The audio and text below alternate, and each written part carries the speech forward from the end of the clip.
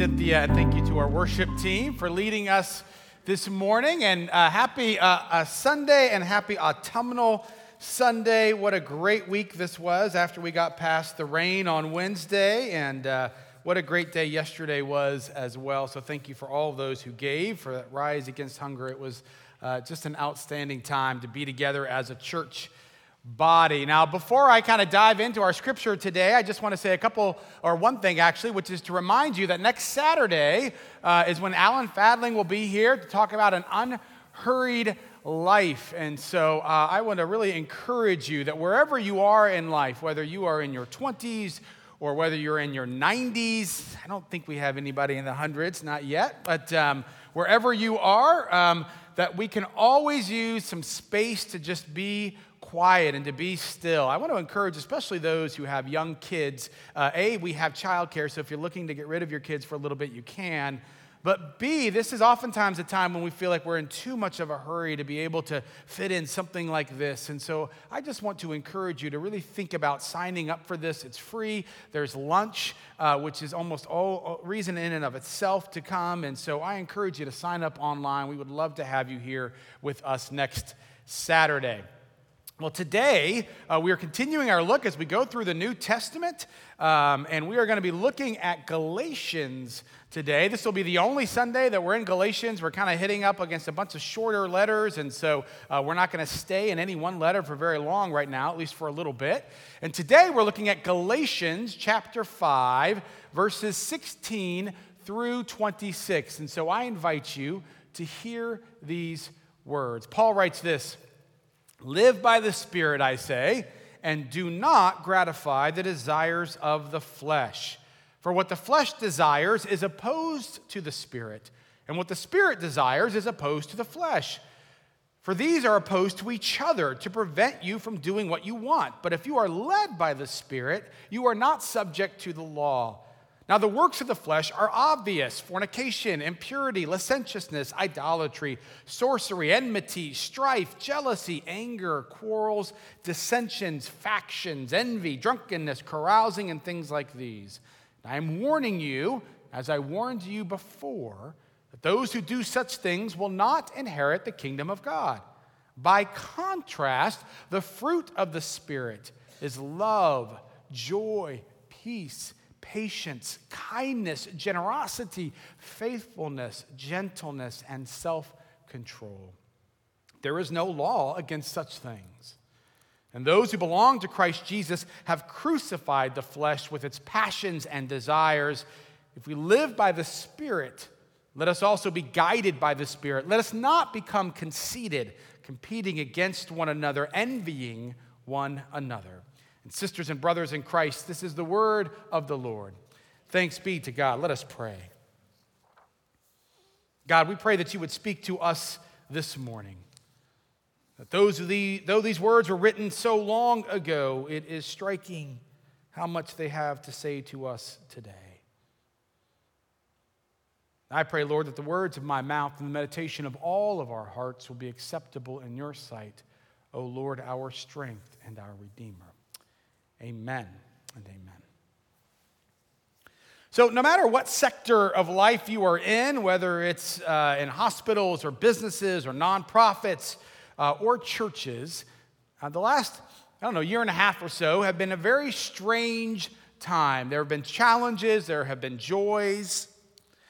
And certainly, ZPC has been there as well. I mean, I was thinking about it this week, some of the things that we can really celebrate, including, as I already said, the thing yesterday. I mean, this Rise Against Hunger, it was great. Even our little 6-year-old, she got into it. She loved it. She was just putting little vitamin packets in, and there was this great energy. It was so good to be on mission with around 200 or so of you yesterday, and that was great. And we've gotten, to be able to see things like the food pantry, that they're getting permits right now. So if you want to pray for the food, for the permits, so that we can then begin to build sometime over the next several months. That's the hope.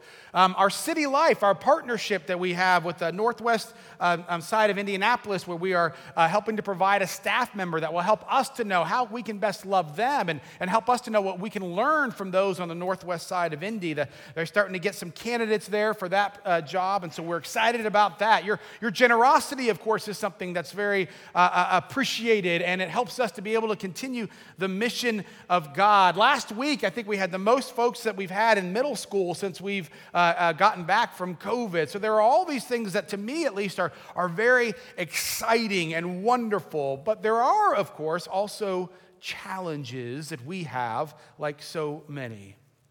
Last Wednesday, the ministry team, we got together and spent around 2 hours kind of going through most of the ZPCers that we know. We wanted to check in, in this kind of strange time. It's hard to know who's where and how are things going. And so we did that. And so we just kind of went through most of it. There's a decent chance that your name was mentioned, which should be a little nerve-wracking probably. And So we did that, and it was great, and there were some really great moments, as we said, we saw them for the first time last week, or, we heard they're coming here in a couple of weeks, but there were also, of course, some more difficult times. There were some times when we got into a little bit of a rut almost, where we were saying, no, they're not coming because of COVID. No, they're not coming because we're requiring masks. No, they're not coming because of COVID. No, they're not coming because we're requiring masks.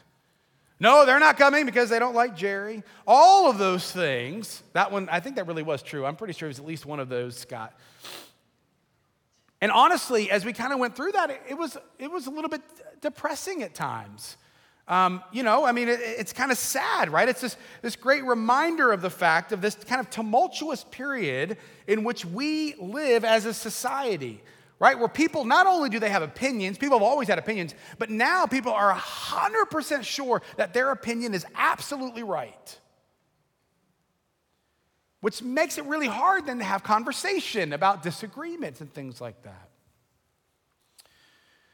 One of the things that's been helpful to me, of course, is to realize that, ZPC is not alone. In fact, there are many churches, many of whom, quite frankly, are undergoing a much more kind of chaos or conflict than what we are. Pastor Scott and I have both, we've talked about this, have several friends we know of who are pastors, many of them in their late 50s or early 60s, who have begun reaching out to their financial planners, or one of them I know just hired a financial planner to ask the question, can we retire early? In fact, one pastor I was talking to a little while back now, he's been in his church for many years. I could just kind of hear his heart breaking as he was just talking about the fact that he's spent years developing a sense of community and unity and sacrificing for Christ and for one another. And all it's taken is one virus to kind of splinter the community apart. This is a super uplifting sermon. I hope you're ready for this.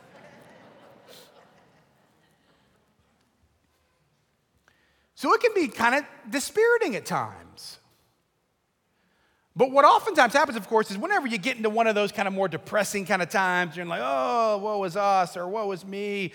You begin to think, I must be the only one, and this is the first time it's ever happened. And you can really get down to a place where you think, well, the church, this is the death knell. It'll never survive this. And then you begin to remember that actually from the very beginning, the church has always had conflict. That from the very beginning, the church has always had disagreements that have brought it much struggle and strain. In fact, of course, and you probably know this, we wouldn't have much of the New Testament if it wasn't for church conflict. Paul's letters, the vast majority of them, are written in response to the fighting going on within the church, whether it's between Jews and Gentiles, whether it's between individual members, whether it's about whether or not you have to do a dietary law, follow that or not. All of those things, Paul is constantly trying to respond. He's constantly trying to keep the church unified and have them not splinter so that they can be a witness to the world around them, so that they can be a witness to what it means to be a peaceful community in the midst of chaos and conflict. And Paul, we said this a little bit last week, it's easy to kind of not like Paul. He doesn't always seem, to be the nicest guy sometimes, but when you think about how he poured so much of his life into all of these different churches and then watched as they seemed to be dividing over whatever issue it may be, you kind of begin to feel almost sorry for Paul. It makes sense that he's really hurting and he's trying to say, can you please just stay together? I was thinking as I thought about Paul, I was reminded of a book I reread this past week called Failure of Nerve. And Edwin Friedman talks a lot about leadership in businesses, nonprofits, churches, all those things. But he says, here's what's the most dangerous part about being a leader of an organization. Here's what he says. He says, the position that is most dangerous to a leader's health is what I call the togetherness position, in which the leader feels responsible for keeping a system, organization, church, whatever, together.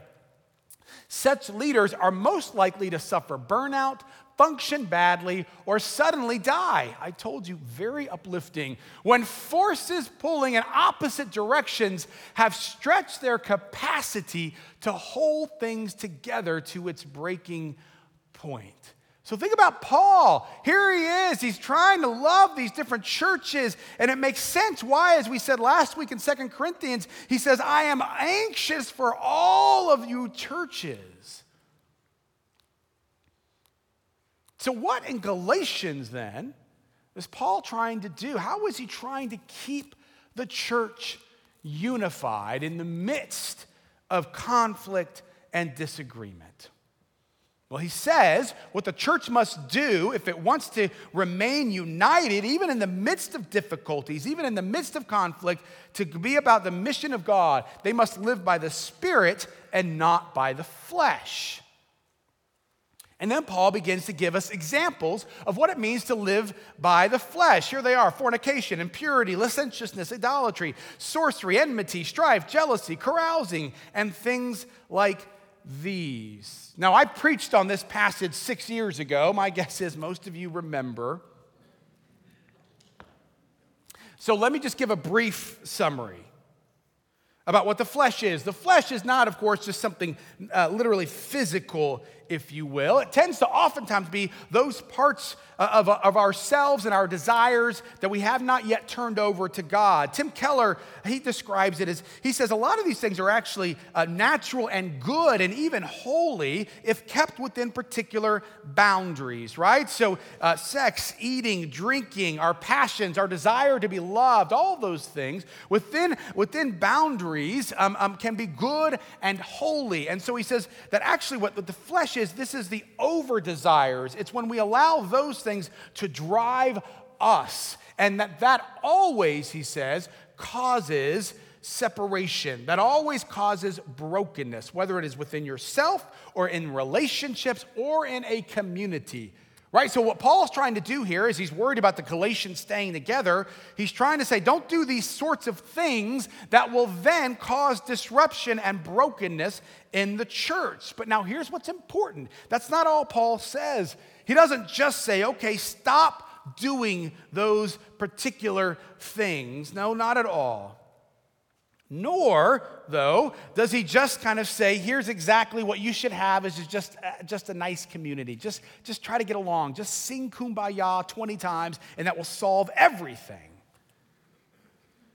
Instead, he begins to describe what a peaceful community looks like. What are the attributes of a peaceful community? What Paul calls fruit.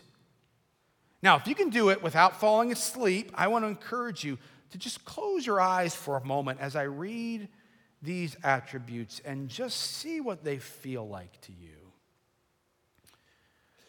Love, joy, peace, patience, kindness, goodness or generosity, faithfulness, gentleness, self-control. Can't you just picture that community? It's almost a sense of exhaling. Can't you just picture how much the society around us would be drawn to a community that is exhibiting those traits? And so I'm appreciative to Paul for the simple fact that he doesn't just say, hey guys, let's just get along here, stop fighting. Instead, he says, if you want to have a peaceful community, You need love and joy and peace and patience and kindness and goodness and gentleness and faithfulness and self-control. These are what you need. But what I also like, and what I want us to especially consider this morning, is the image he gives us of the fruit.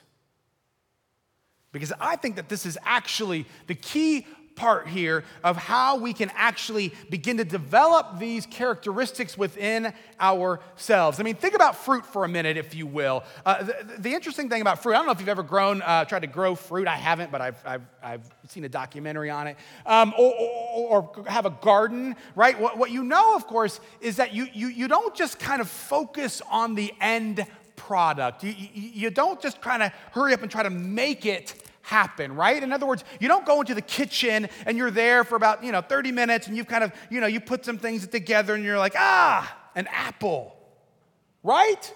You don't sit there and say, okay, I got the recipe, I got it, we're going to throw it in the oven, and then 15 minutes later we're going to come out, hey, it's a banana. You know that, right? We're smart people, thank you, good. No. What do you do to make that happen? Well, you till the soil. You plant the seed. You pull some weeds. You water some things. You put in some fertilizer. You prune as it begins to grow. You make sure there's enough sunlight. In other words, you do all of these things. You focus entirely almost on the soil all around. And what you're doing, you can't actually make a banana. You can't actually make an apple.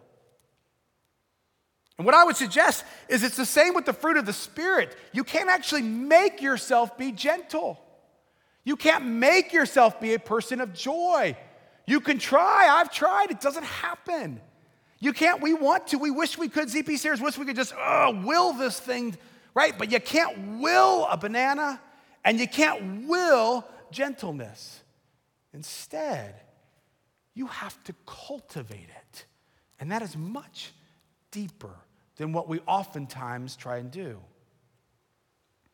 A while back, I used the analogy, and it's the one that just kept coming to my head this week, which was NFL. When I was growing up, I loved the NFL. I was passionate about the NFL. Many of you were like this or are like this. My room, like a lot of kids' rooms, has just full of all different kind of, football teams and all this. I just loved it. Half of my clothes, were Dallas Cowboys. That's as a fan. I know you don't like Dallas Cowboys, but I love the Cowboys. And I had a big old Dallas Cowboy belt buckle. I mean, it was classic. I looked good wherever I went. It was fantastic. I loved it. And when I got older, you know what? I just kept growing.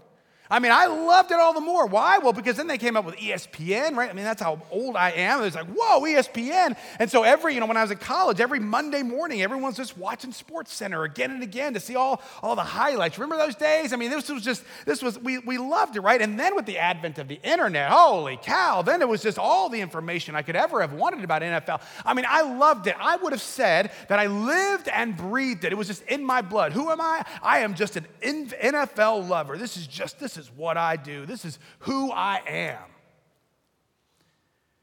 And within about a 1-year span, I lost about 90% of that passion and desire. Now, what happened?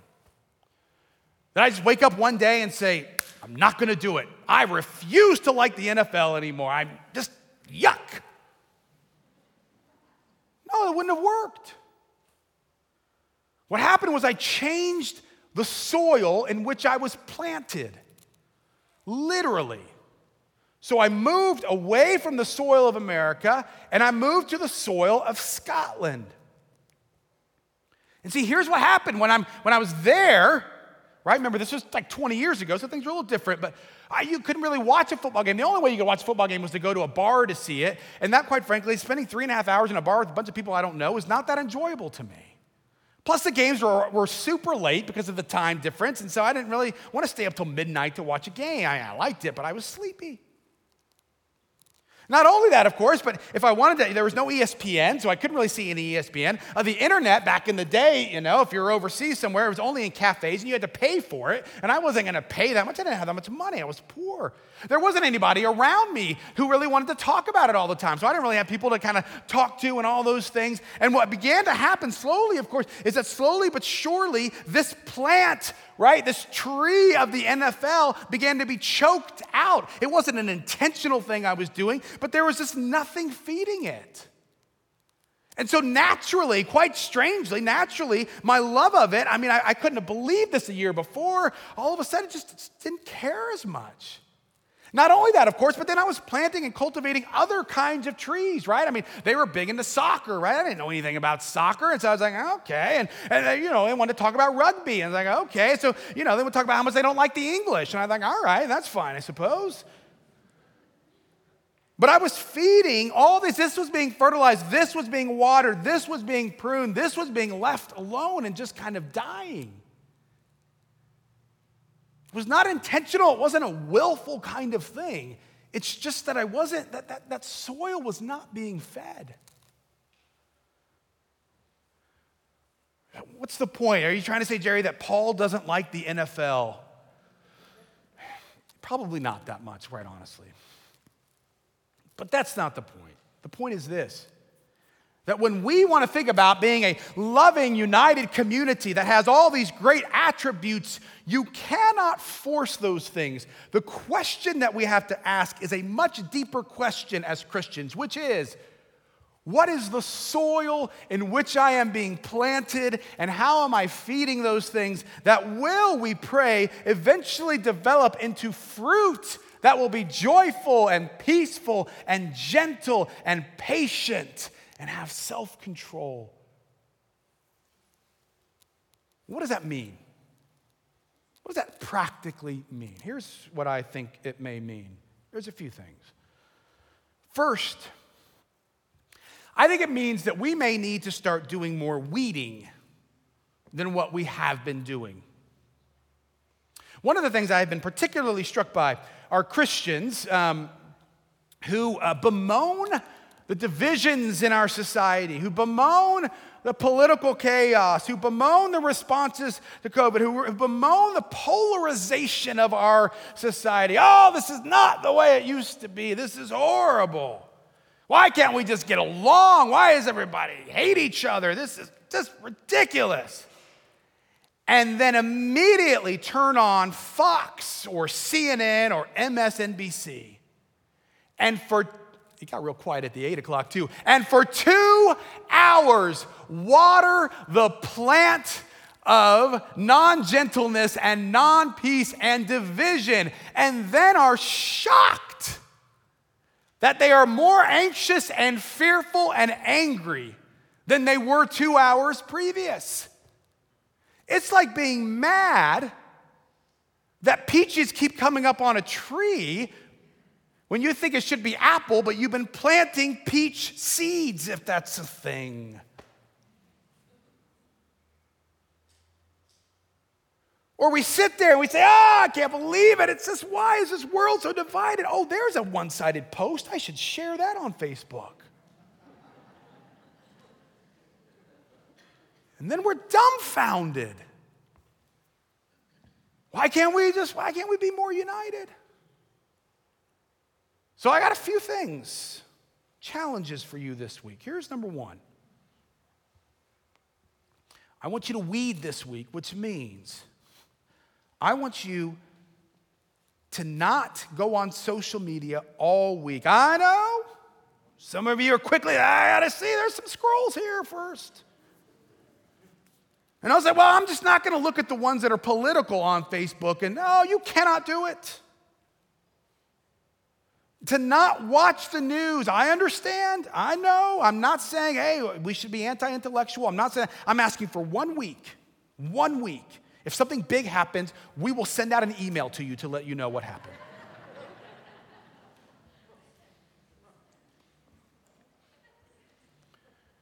And then I want you to just see. After a week of pulling out weeds, I just want you to see, do I feel any different? Do I feel less anxious, less peaceful? Or more peaceful, I should say.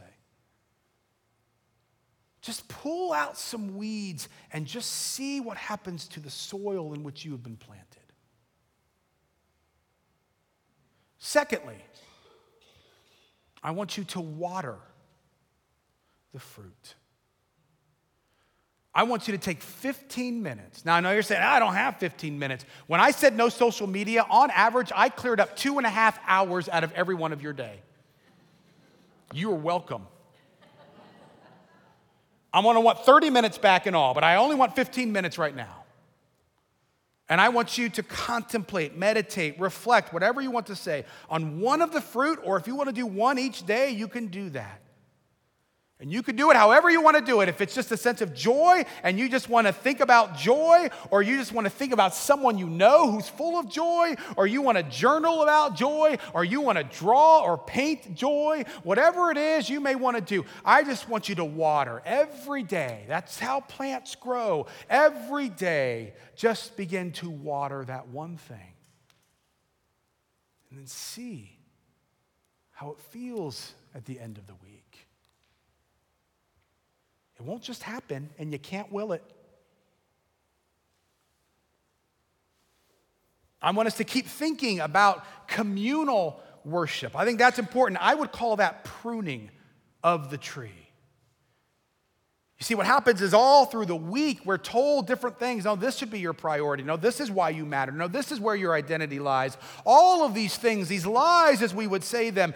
And what we need to do when we gather together and we read Scripture and you're reminded of who the Lord is, when we pray together, when we say the Lord's Prayer, when we sing together, all of those things, we are pruning, we are cutting back the bad limbs, and we are cultivating the good ones. Here's what James K.A. Smith says about communal worship. He says this: the practices of Christian worship train our love. I love that. Pruning it, training our love. They are practice for the coming kingdom, habituating us as citizens of the kingdom of God. Christian worship, we should recognize, is essentially a counter-formation. You hear that? Is a pruning to those rival liturgies we are often immersed in, cultural practices that covertly capture our loves and longings, miscalibrating them, orienting us to rival versions of the good life. When you come to worship in here, when we sing together, are encouraged and challenged by one another, remember who we are and whose we are. This is a constant pruning that then helps to cultivate us so that we can have the right kind of soil. I think these are the things that we can actively do, but there is one other aspect of the fruit imagery that I want us to think about, and I would dare to suggest this might be the most difficult for most of us. So there you are, you've got a plant, a tree, whatever it is, and you've done everything. You've weeded it, you've cultivated it, you've not filtered it. You have put in, what else do you do? Fertilized it, thank you. This is just trying to keep you involved. We've watered it, you've done all those things, you've pruned it, you've done all those things. But you still can't actually make the fruit appear. This is what's frustrating. You do all those things that are absolutely necessary, but at the end of the day, then you have to wait and see what God will do with it. And see, this is the same thing with the fruit. We do all these things to cultivate the soil, and that is good and right, and it's necessary. But ultimately, it is the Spirit of God that will bring unity. Ultimately, it is the Spirit of God that will cultivate within us love and joy and peace and patience. That is really important to remember. You see, last Wednesday when we went through this whole list of people, right after that, I'll tell you what I wanted to do. I wanted to kind of yell at some people. None of you, of course, because I would never do that. But I wanted to yell at people to say, come on, let's listen to one another, which would not have been helpful. What I really wanted to do as well is I wanted to just get into a bus, and I wanted to just on this Sunday morning, I wanted to drive around to every neighborhood. I wanted to honk. I wanted to say, get out of your jammies. It's time to come to worship, people.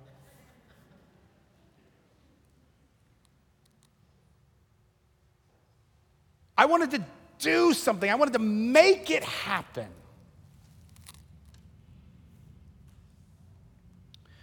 Which is why, when I'm looking at it well and theologically appropriately, I realize that all of this is ultimately a gift because it is a great reminder that it is only the Spirit that can bring these things. Look, we could have unity. If we all decided we would just vote for the exact same party, or that we would have responded to COVID in the exact same way, or we're going to cheer on the exact same football team, whatever. If we all wanted to do that, we could. We could just say, okay, all right, only if you have all these things and you check off all these boxes, then you can be in our church. That's great and that's fine, I suppose. You'll get along, at least for a little bit. The problem is, what you don't need in that situation is the Holy Spirit. It's not necessary. But if we want to be a body who is not afraid to have some disagreements and yet can be unified by the power of the Spirit, then we need to realize that we are desperately in need for the Spirit of God to be with us. Which is why I'm asking for your next 15 minutes, making 30 every day. 15 minutes of meditation, of watering, and then 15 minutes of simply being as still as you can and praying for the Holy Spirit. Praying for the Holy Spirit to inhabit who you are, to form you into the kind of person who bears fruit, spiritual fruit. Praying for the Spirit to continue to bring unity here at ZPC. Praying for the Spirit to bring unity and peace to the church in America and to the church across the globe. As this great reminder that we cannot do this without the Spirit of God. And I want us to start that now. I know this is going to be awkward. We don't normally do this. But that's okay. I'm going to ask us just to take maybe about 4 minutes or so and just be quiet. No music. And I just want us to pray. To pray that the Spirit will inhabit, will awaken, and will guide. For we desperately need the Spirit of God. So let us pray. God, we invite your Spirit into this place, into this time, right now. Speak to us.